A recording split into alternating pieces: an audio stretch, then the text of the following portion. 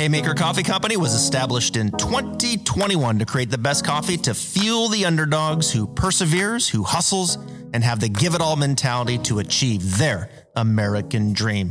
Haymaker Coffee only roasts top quality, specialty grade coffee beans, resulting in brews that satisfies those who demand every drop from their coffee and day. If you work hard, run hard, fight hard, and play hard, we have your coffee right here. And we're back, Stripe Show Podcast. I'm your host, Travis Fulton. Thank you for making us part of your day. Hope you are having a great week. Golf is back. Pro golf, that is. I know some of you in the north right now, you're like, wait a minute, I'm looking out my window and there's 2.5 feet of snow and the wind's blowing and the wind chill is 12 degrees. I get it.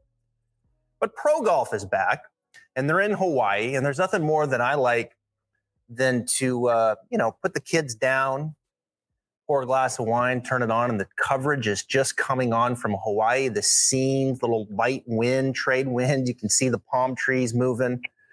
And I don't know. It's just, it's a nice feeling. And I'll be watching some pro golf this week, Century Tournament of Champions, and next week at the Sony. And a guy that's playing this week on the podcast on Wednesday, Sepp Straka, great year.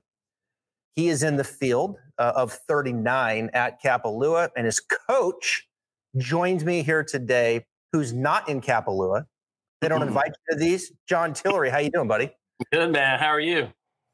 What's up, man? They're like, all this hard work that you guys put in, you travel the country with them, the world in some cases, and they can't get you to Kapalua, you and the family, for like 2 or 3 days. Come on, Sepp. Yeah, no, I'm sure he'd be happy to have me. I try not to mix vacation and work too much, so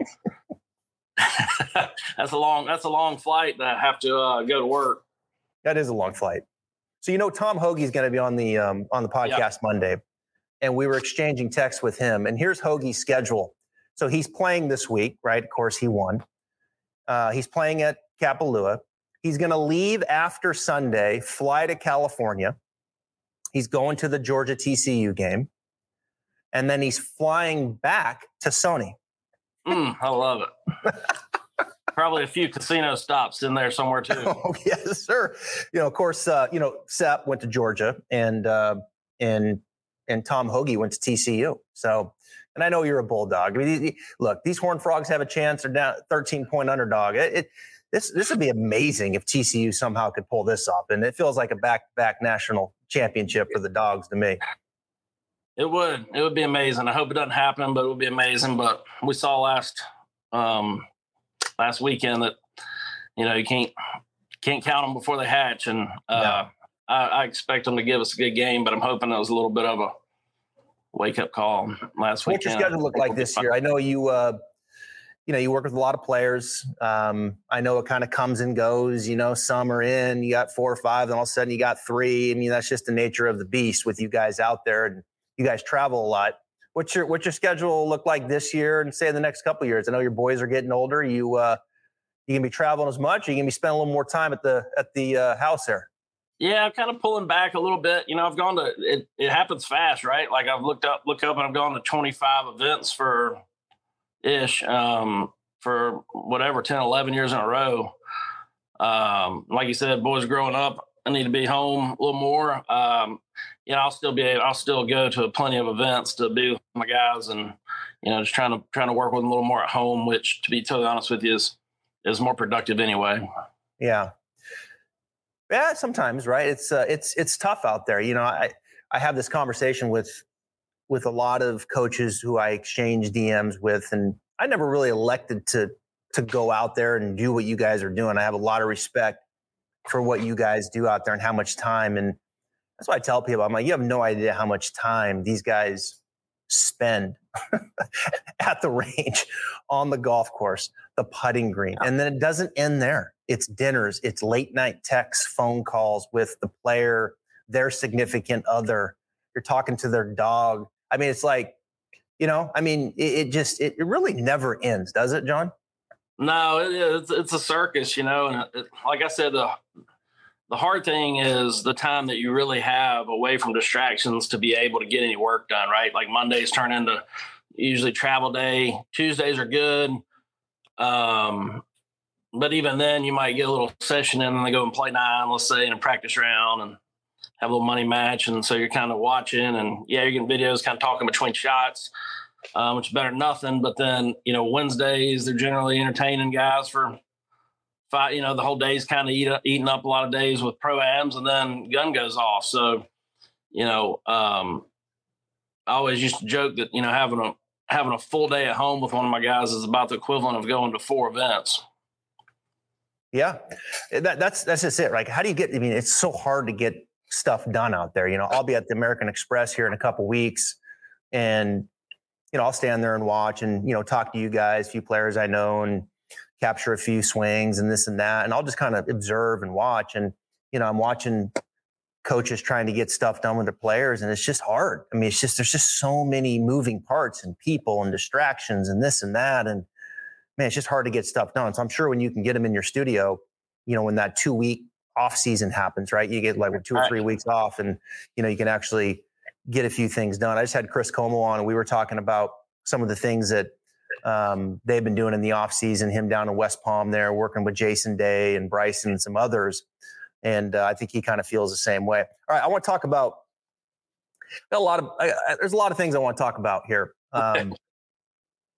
But I think when you look at my audience, like I have a lot of amateur players, some pros that listen to this, but I have a lot of teachers too. I get a lot of feedback from teachers, which is awesome, that watch this podcast. And they always enjoy listening, obviously, to my guests. And particularly, I think, the teachers that are out there and doing this for a living, working with the best players, because that's the aspirations that a lot of them have. Some don't, but some do. And I want you to share your insight on working, your experience with Ricky Fowler, who you worked with for, 2.5 years, 3 years, somewhere in there? Yeah, something like that, 2.5 maybe. Yeah.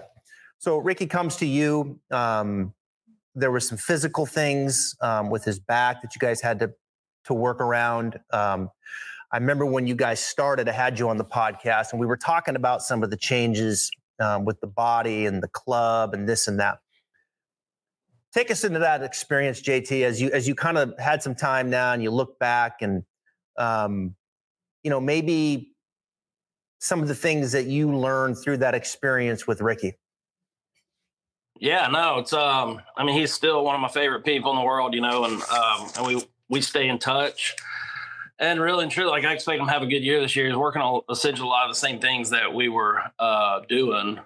But yeah, it's obviously different with different players. So you take somebody like Rick, who really and truly, game's always been easy for him, right? Good since all the stories are good since they were little. Never really thought much about their golf swing. Kind of always came easy to them. And then, to me, those kind of can be challenging if their pattern kind of gets a long ways away from what it was. It's one of those things it works till it doesn't. And then it's kind of like, now what?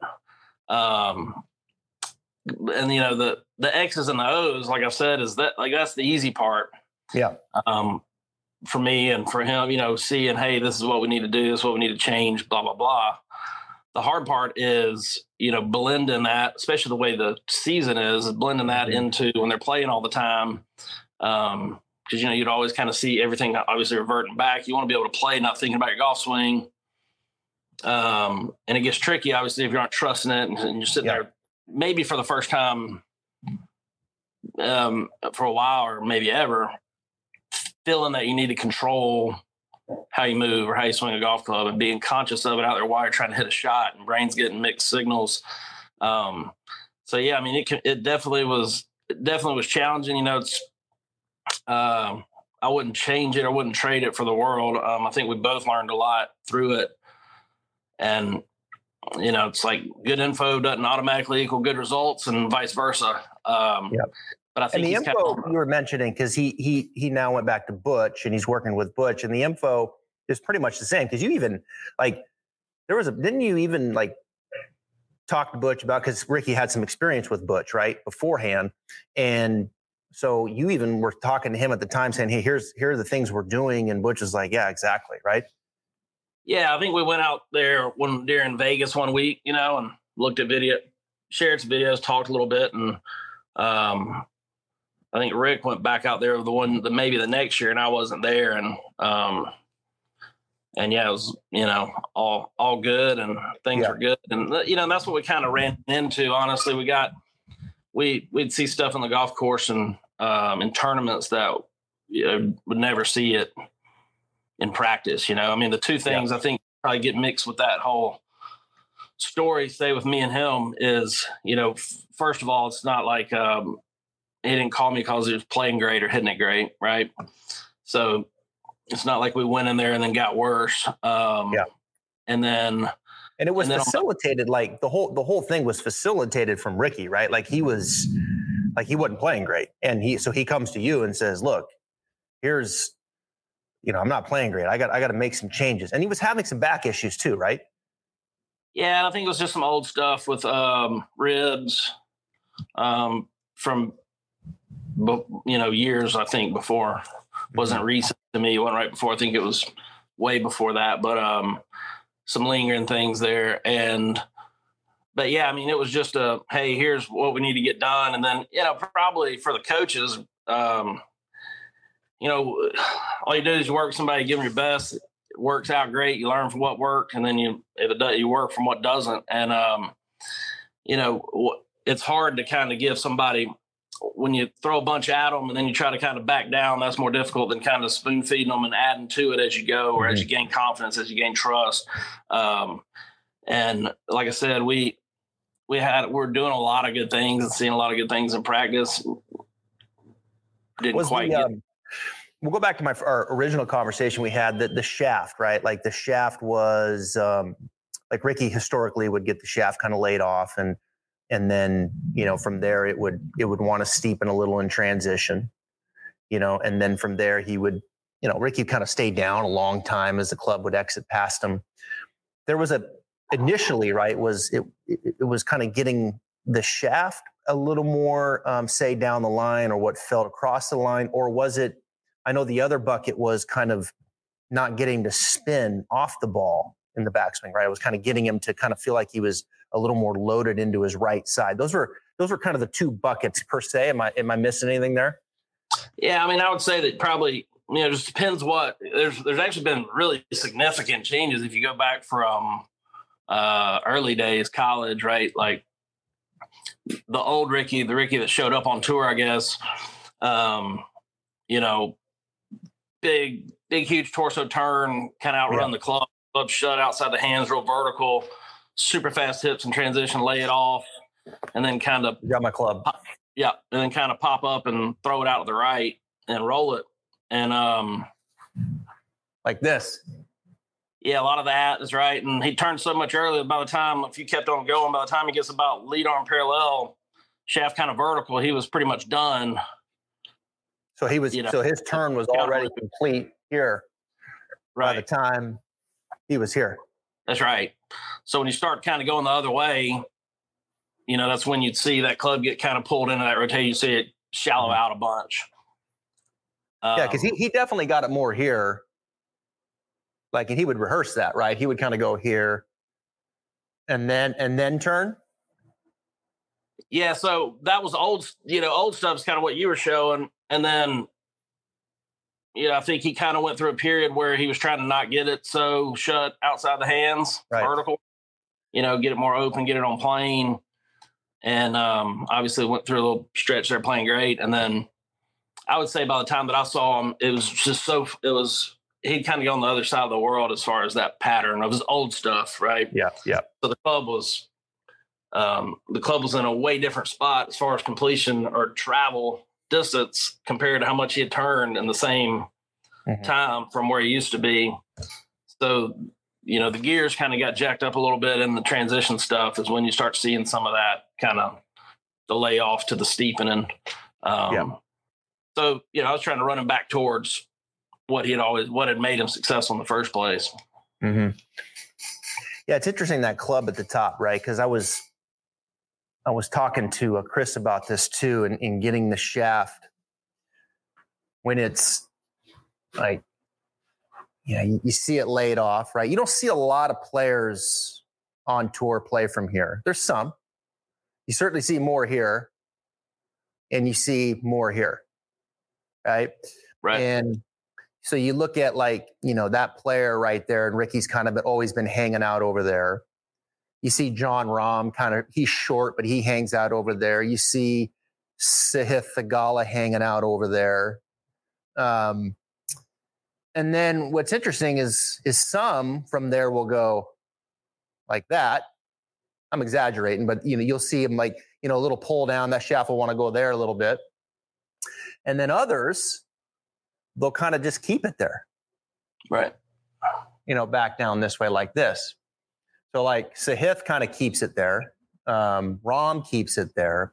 We were talking about Jamie Lovemark, who Chris works with. He keeps it there. Yeah. And usually, those players, they kind of, they kind of use, you kind of see their chest kind of hanging back just a little bit. But even on the other side, John, and I'd love to get your thoughts. When you see it over here, even if it steepens in transition, then usually that better player, they'll come into here and they'll kind of stop. The handle will get up a little high, and then you'll see them kind of release it, down the line where they kind of hang out this way. So it just feels like neither one of those, whether they keep it back there or they steepen it, really kind of suggests a whole lot of getting out of the way and covering it, really. Yeah, I would say, so it's kind of where the center mass of that club is and sort of where the direction of the pull is. So if guys get that center mass, when they lay it off, center mass club gets way behind them, right? It's far, far away and over here. And then obviously if they have the kind of pull forward and open, it's going to come tomahawking down steep. Right. And then basically, a lot of those guys, to your point, they get in a position where now kind of blowing a lot of the fuel, and you'll see a lot of kind of closed chests and arms go flying off them to the right. Yeah. Yeah. So what's interesting, and then if you go after that, because I think I have a couple players right now that I work with in here, good players, and they both kind of go here, they kind of go here, right? And they manage things pretty well through here. But as you kind of take that shaft, and let's say you start taking it this way more, right? Let's just say you start kind of getting the shaft more like this. Well, then in transition, it wants to start going more this way, right? Versus when it's here, it kind of gets in here. And it's interesting because it's almost like a fine line. There's a little window there, and you start kind of toggling where, okay, it's laid off, and the next time it's more cross line, it's laid off. And then how that shaft pitches and transitions a little different. And it's just it's a tough one, that window in there of then how the body right. needs to respond one way or the other, and That's it's right. just a tough window to manage. It's almost like you either got to get it okay, we're just going to leave it there, or we got to take the whole bottle and get it over there. You got to exaggerate it. I need you as a student to get it over there. I can't have you toggling in between and right. kind of, let me just take a little bit. And then that little bit's not enough. And it just seems like it's one of those areas in the swing. It's a tough one to manage. And I think the better the player, the harder it is to manage. Yeah. I mean, I think you just have to kind of watch how it runs up all the segments, right? All the joints, how they're all playing to that. Because a lot of the ones that worry me are the Frankensteins, where you have nothing suggests that should be over there. Say the arms are doing something wild, some lift, over rotate. That would bother me a bunch. Vice versa, if somebody had nothing going on in the lower body and was crossed a bunch, arms are pulling behind them and twisting closed, that's more why that alignment would bother me, right? So, what I always think about is you have where that center mass of club is and where you start moving is going to affect a lot of that downswing stuff. Mm-hmm. And then at the end of the day, it's I'm having to get this club back to my spine. So what did I do before that? What's that task going to look like now from where I'm at in time and space around where the center mass of that club is? Most times when you see good players doing something funky through it, it's really easy for us as coaches to go in here and go, man, you're popping the handle or you're rolling it, instead of it's like, hey, great job. Like you have to accomplish a task, and the body's going to do the best it can to pull that off. Right.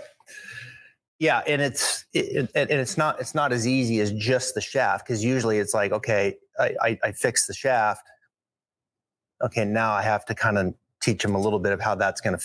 Now the body needs to be a little different, right? Because, like, for example, like Sahith and even like Jamie Lummark, like if you got the club a little more across the line, let's say more down the line, okay, so now the shaft pitches back. You may like that better as a coach, but their pivot's still doing the same thing. Their chest is still kind of hanging back a little bit, and now it's even worse because those don't match up, right? So now they're now they're too shallow and hanging back, and so it's like, okay, I get it over there, but now do I have the time, and do I want to then get them to be a little different coming through, and maybe with a little less side bend, a little more open, those kinds of things. So I don't know. I just find that area up there, the better player.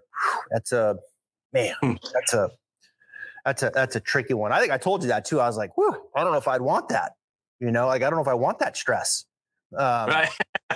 Working with Ricky. Let me ask you, finish up with this. You look back, you guys had a nice run, this and that, like, it's never easy to like lose a player, but that's just part of the business, and I think it's important for teachers to hear that. Like, you're not going to, players are going to come and go. I mean, even amateur players, and certainly at the professional level. But you look back, would you have done anything different with Ricky, or did you feel like, I did exactly what I wanted to do and I feel good about it? Yeah, I mean, for sure. Back to your first point, if you don't want to, if you're scared of tossing and turning some nights and stressing out, and if you're scared of being fired, this is not where you want to be. Players at the end of the day, right? They hold all the cards on that end, and so it can be a difficult setup sometimes. But yeah, I mean, the Ricky thing, obviously, I think if you look back at anything that didn't go the way that you wanted it to, and can't find something that you'd have done, that you learned from, or that you'd done different, if you had it over again, then you're not learning. So yeah, for sure. I mean, obviously work my tail off with him, and I would have probably kept the message, I'd have probably packaged it down, trimmed it down, and never jumped ship, never wavered. And the biggest thing is I've probably done a lot more taking this from here to the golf course, and how do we go? You have to do this. I know you don't like it. You have to do these drills, this training. Then we have to go out here and throw it away, and then get back and kind of get the job done, hitting the shots, versus kind of blending those two worlds is what got difficult there until the swing kind of got to where you want it, and then, because that's just part of it, right? It's like those goofy swings don't mean people can't play, and good swings don't mean people are going to be good players. Right. Did you ever? When's the last time you looked at a player and you're like, "Come on, man, just exaggerate it more. Jesus, just do it." So that's the other thing. Like, that's the other thing. Like, players push back. They push back. It's not just, here, I want you to do A and B and all's good in the world, right?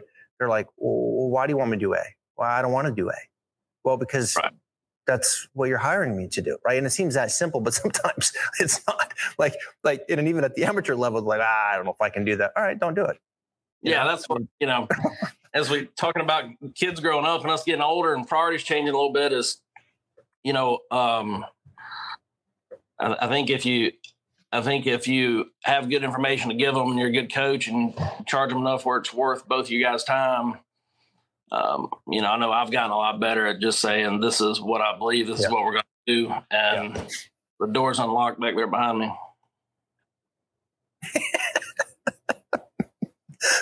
Did you say the door is unlocked behind me? You got two ways out of here. Yeah, and I think, I would always put, and sometimes I don't think that people look. The reality of it is, most of the guys that you're giving lessons to, even the tour players, right? You live and die off of every shot, right? Mm-hmm. Shots being good is a reflection of if you're doing the right thing or if you're going to be successful, blah, blah, blah. So the ball always means something.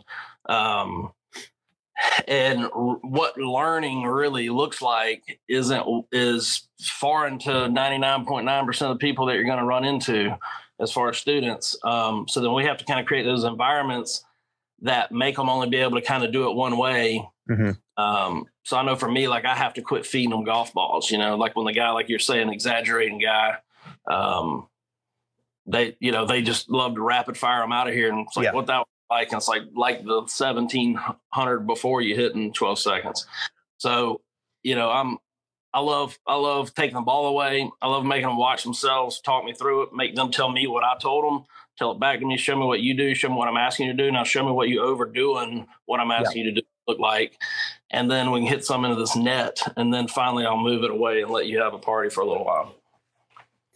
Yeah. It's almost like, how can you create that environment for them to self-discover? And then, as they self-discover, then they own it. And then you can hold them accountable to that rather than you barking at them saying, hey, do this, this, and this. And they're like, all they hear is, oh, geez, all right, kid, okay.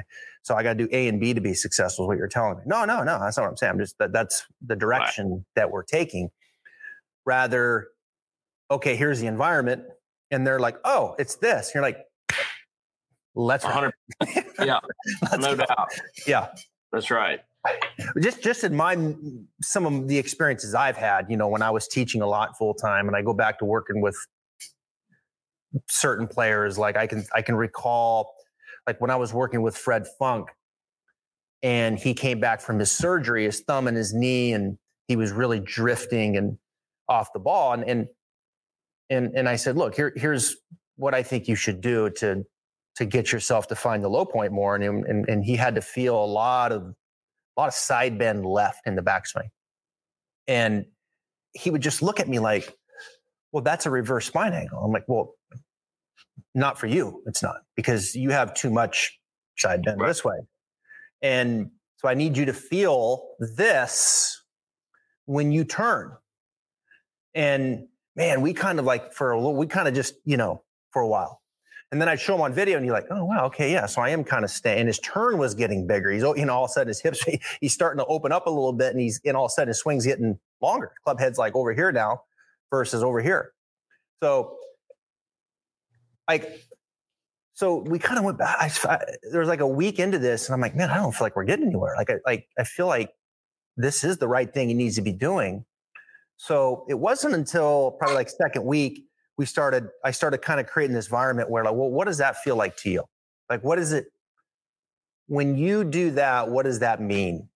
And I can't remember exactly how it all went down, but basically the point of the story is we got to the point where it was not side bend left to him. It was something else. It was, I have no idea what it was. I'm like, well, that's interesting, but let's go, and I was a young teacher and just probably talking way too much and just wanted to help the guy so much. I mean, I'd do anything to get him back on track and play and wrap my arms around him. Let's go shoot 66. And it's like, no, stop talking and just think about what's happening. You got to get him to do what you're trying to get him to do. And what you're telling him right now is not working, because I think he buys it, but he's not fully buying it. Right. And then eventually it was like, okay, it was his idea. There was things coming. He was talking more. It's coming from him. And so anyway, long story short, it was a lot of failure in there to get to a point of like, all right, this is probably a better way to go about it with Fred, which was entirely different than maybe another player, because that player's got a different learning style and a completely different personality. So there's an art to it. And I think the best way to get better at it is just to do it. Yeah. And as I tell 100%. Teachers, when you do it, whether you're working with a professional or you're working with a 15 handicap, get in there and do it. Get in there and teach. It's great to look at numbers. It's great to look at 3D. It's great to look at video, but you've got to get in there and start putting your hands on people and moving them and putting a plan out and learning from that, because you're going to fail, but you're going to have success. But those experiences are far greater than anything you're going to learn looking at a computer. For sure. And I think, so many of us, me included, gotten better at it, but it's really easy for us to, like you said, to to talk way too much, to explain way too much. It's almost like you're trying to sell them on something. It's like, look, what we've all got to understand is these guys sought you out. They're paying you. You're not campaigning to be their coach. So the faster you can jump in there and tell them what to do with confidence and decisiveness, and then set up environments where they're not getting caught up in a lot of words while they're filling a bunch of things and then yada, yada, yada, and it gets busy. Where you want to steer them to, and as many environments and external things you can create that basically, the perfect setup is something that basically only lets them do it the way you're wanting them to. Right. That you don't have to put a ton of words to. And then, because like to your point, that feels like this, that feels like that, it feels like too much, feels like not enough. It's so subjective that when they're away from you, they don't have any way to train it, right? Like the biggest thing for me when my guys aren't away from me with what I have them working on, I need something to be the referee. I need there not to be any gray area on good reps, bad reps. When it gets and we're saying, they think I'm saying something different than I'm saying, and vice versa, it gets impossible. Yeah. It's good insight. Hopefully that resonates with some people, and I appreciate you being honest and open about your experiences with your players, and Ricky and Sep Straka, who you've worked with for 13 months. I want to get to here in a second, who had an incredible year last year, winning in the Arnold Palmer. Tough conditions there. But before we get to that, who's the better student? Ricky Fowler or Barstool Trent? Oh, man. Well, better student? Man, the fact that you've taken this long to answer it.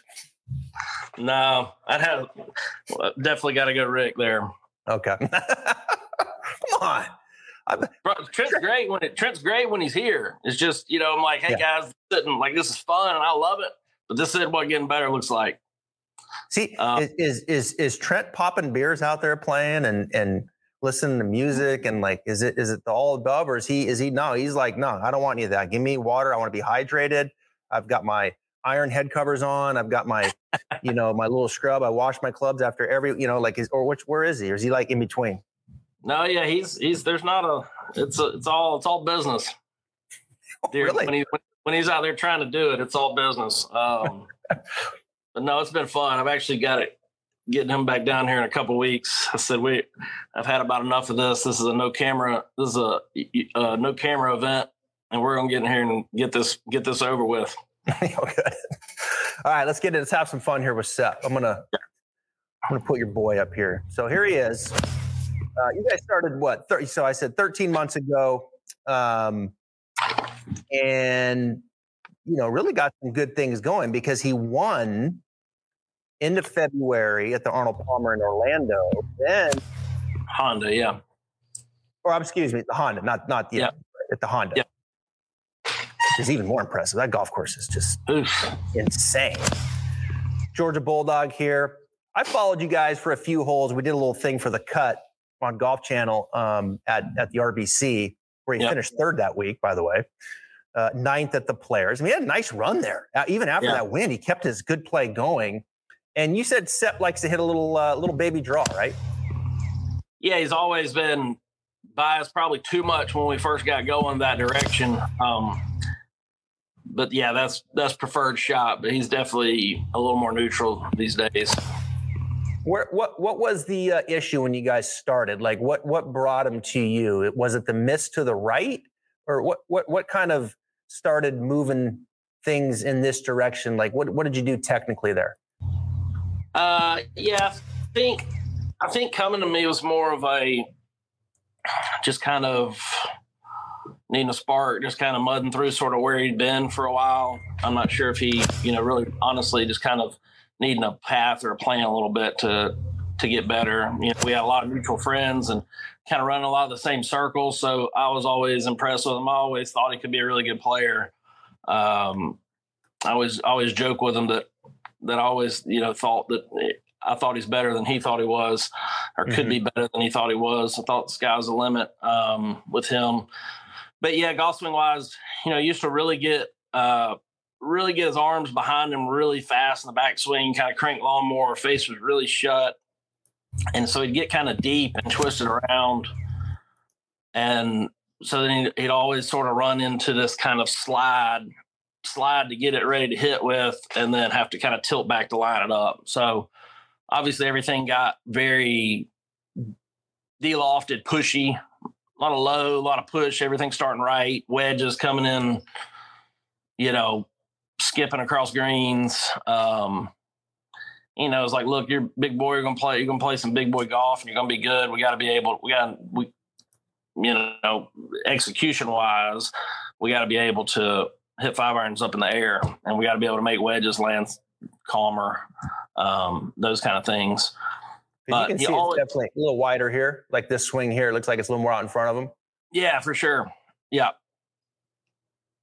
Gosh, how often is that worked on? I mean, like halfway back. I mean, it's just, you work on it with, seems like I work on it at least 60, 70% of the time with amateurs getting the club started right. And then even professionals, and talking to you guys and like, yeah, we're just trying to get the club a little better here going back, or, and then you have this, Twitter pack that's like, all that matters is impact, and all that matters is just getting to a good impact. Well, it's not that simple, right? I mean, it's like the backswing sets the stage for amateurs to develop skill and do different things on the downswing. And for tour players, backswing kind of makes things just a little bit easier and more repeatable coming down. And here's Sepp just working on trying to get the club more out in front of him here, right? Yeah, and like the backswing thing, I agree. Impact all that matters, right? The problem with that is it's not just the position of the club. There's rotations and pressure shifts, and there's times and there's speeds that are going on in the backswing that are going to affect how this thing plays in the downswing. Along with, like you said, those alignments, right, of the shaft, arms, blah, blah, blah, how arms relate to torso to lower, on and on and on. So the thing is, it's like, this is a marathon, you're trying to make, it's like, sure, impact's all matters, but, we're trying to make this as efficient as possible. So I'm trying to get these guys to where their bag can only be so bad. I need, like you said, you're talking about a shot or two here and there every tournament or two over 28, 30 events, whatever it may be, right? So trying to get this thing as clean as it possibly can be and make it, just because these guys can achieve a task from a spot that me or you might not be able to from the same position, that doesn't mean that that's the swing I want to keep forever. That means they're really talented. And so in my mind, the easier I make that job, the better they should get. So that right there. So when you say his arms, like his hand path was kind of inside of that, like closer to his body. Yeah. So right there, his trail elbow would be more bent and tucked behind the seam of his shirt already at that point. Okay. I see. Almost like the elbow is like retracting back. Yeah. Yeah. Yeah. Yeah. So he's got a little more width out in front of him. Which is a different relationship from the club head to the hand. So there's like, okay, his hands to his body, you got your elbows, and then there's from the hands to the club head. And, those are like two separate things, oftentimes when you're talking. So very clean there. The big guy, man, when we were falling that day, do that again. I just like how that club just kind of, just nice little fall. I mean, just a nice little fall in transition. I mean, it just looks like it doesn't look like he's pulling or pinching or like it just comfortable, in transition. And then from there, it's just hit it. And sometimes you see that bigger drop, right? You see the bigger lay down and those kinds of things. And with Sepp, it looks like it's almost like he's not applying any force, right? Just leave it alone. And just let it be, and then he just kind of gets out of the way. Yeah, you see that transition stays pretty quiet when when what's below it's not flying open or jerking, right? It's not throwing it down the line. So like his transition pretty chill. Where his peaks are good, so you don't see a lot of bouncing around. At the the other thing I like about him, I was watching him, is I like that left knee. Kind of like something as simple as that. This is actually, I pause this. He's already kind of started down just barely, but just like something simple as letting that left knee kind of point a little more behind the ball, and just right hip kind of turns back, left knee behind it. I don't know. I think it's kind of lost in the shuffle sometimes. And then from there, he just kind of falls left and hits it. And Sepp doesn't strike me as a guy that would back up too much through the zone. Like, he does a pretty good job staying right on top of it, covering it.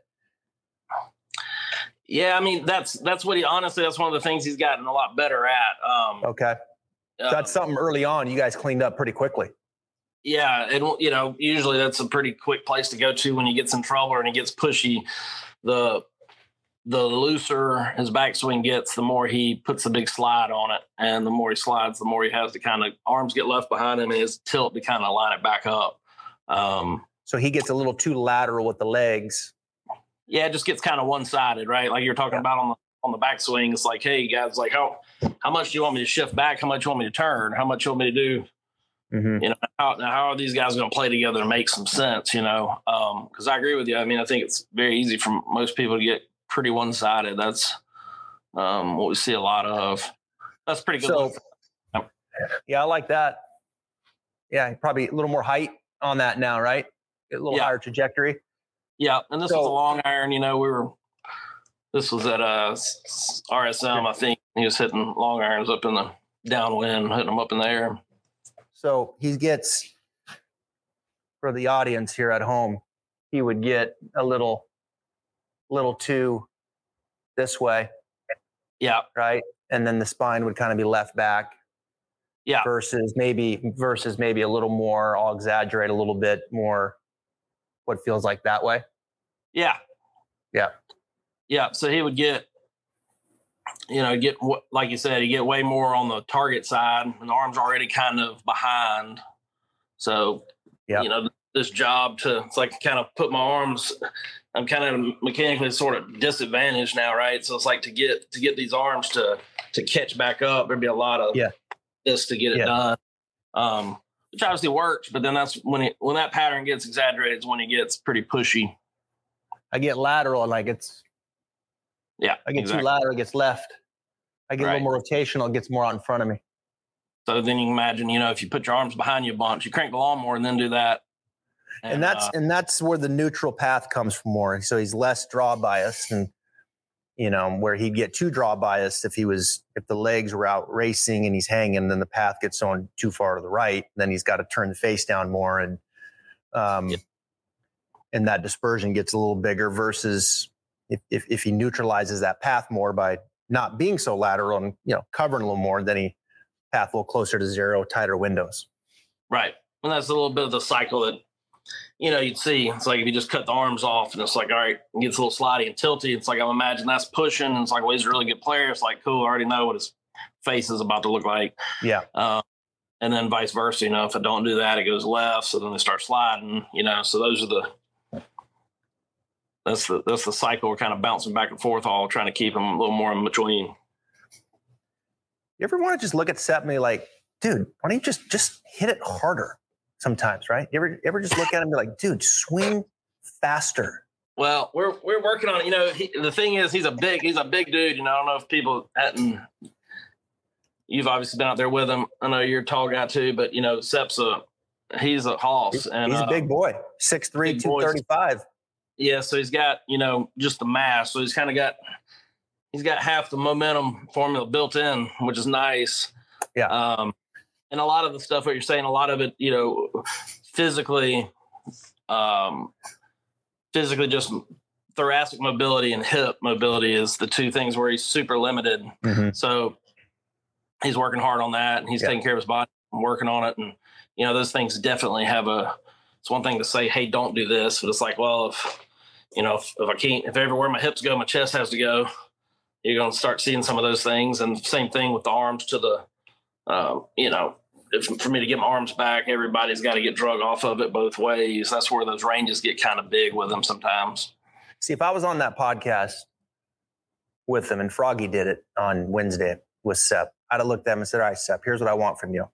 I want 5 more miles an hour speed. He can do it. I'm sure he can. Yeah, I'm sure. I think last year he was like 113, 114. right around the 300 mark, which is like, sign me up, right? Like for all of us, but 6'3", his size, what he's got going, like, man, I'd be like, speed that damn thing up. Let's open up that thoracic and that hip. And because I mean, look, 5 miles an hour to Sep on tour would be huge. Oh yeah. No, it's coming. It's coming. It's definitely part of the plan here. It's just wanting to do it the right way, right? I'm wanting to bring a little bit better body and a what do you mean? There's not a pill? You just take a pill and you get 5 more miles an hour? That's not what it is. I'm just not into drastically changing patterns, chasing it. You know, I want guys to be super tight and efficient and just keep bringing a better athlete to the ball every year. Well, we talked about earlier in the show, you know, how that window there can be a little dicey with the better players. And I mean, you start trying to go faster with a player, that can get dicey too, right? Because all of a sudden, you know, chasing distance, like you look at Matthew Fitzpatrick, came out on the other end and has done a nice job with his speed. There's been others that have made it through. Spieth wasn't so kind, took him kind of 2.5, 3 years to find his way back. And, you know, there's pitfalls to speed. And when they start trying to create speed and they know the attack angle game, if I hit up more, this and that, you know, there's some things that can start happening. And then pretty soon they've kind of lost their way with their irons and this and that. And then you're like, oh my God, you know, through this idea of speed, the player has lost his DNA that got him there. So it's always a tricky cycle. And it's not just as easy as, hey, and I'm half joking, right? When I say this about Sep, like, hey, I want 5 more miles an hour, 5 more miles an hour out of you. And you and I both know, like, yeah, I mean, you know, he's capable. I'm sure he could step in there right now and swing it at 120, no problem. Question is, can he mentally take that to the course and feel like Sepp Straka and play, right? And that's a journey that they have to go on to transition that to the course that Fitzpatrick was able to do pretty seamlessly, but that's not always the case. Yeah. No, it's not, you know, and again, I agree. There's no doubt it's an advantage, right? But, you know, I think there's so much leakage, you know, within what players already have. Yeah. That, to me, the better that gets, they're probably going to pick up a little bit of speed also. But yeah, you won't see any of my guys show up randomly one year swinging it longer and jumping off the ground and stuff. You know, it's funny. There's a video I just posted it. There's phenols in Hawaii, right? And if anybody's got more speed in the tank, it's Tony. And he posted this video, and it was a long video, and I watched it. In the middle of it is he's with his family. He did this yesterday, and they had the quad out there, and he took a swing, John, when the club was like past parallel, and carried it 330 or something, 335. And it was just awesome to watch. Like, to your point, it's in there. Yeah. You know, like everybody thinks, well, how come he, like, is that as far as he can? No. I mean, Tony can, if he wants to wind it up and hit it, yeah, he would be the longest on tour because there's 20 yards more of carry in his swing right now if he wants it.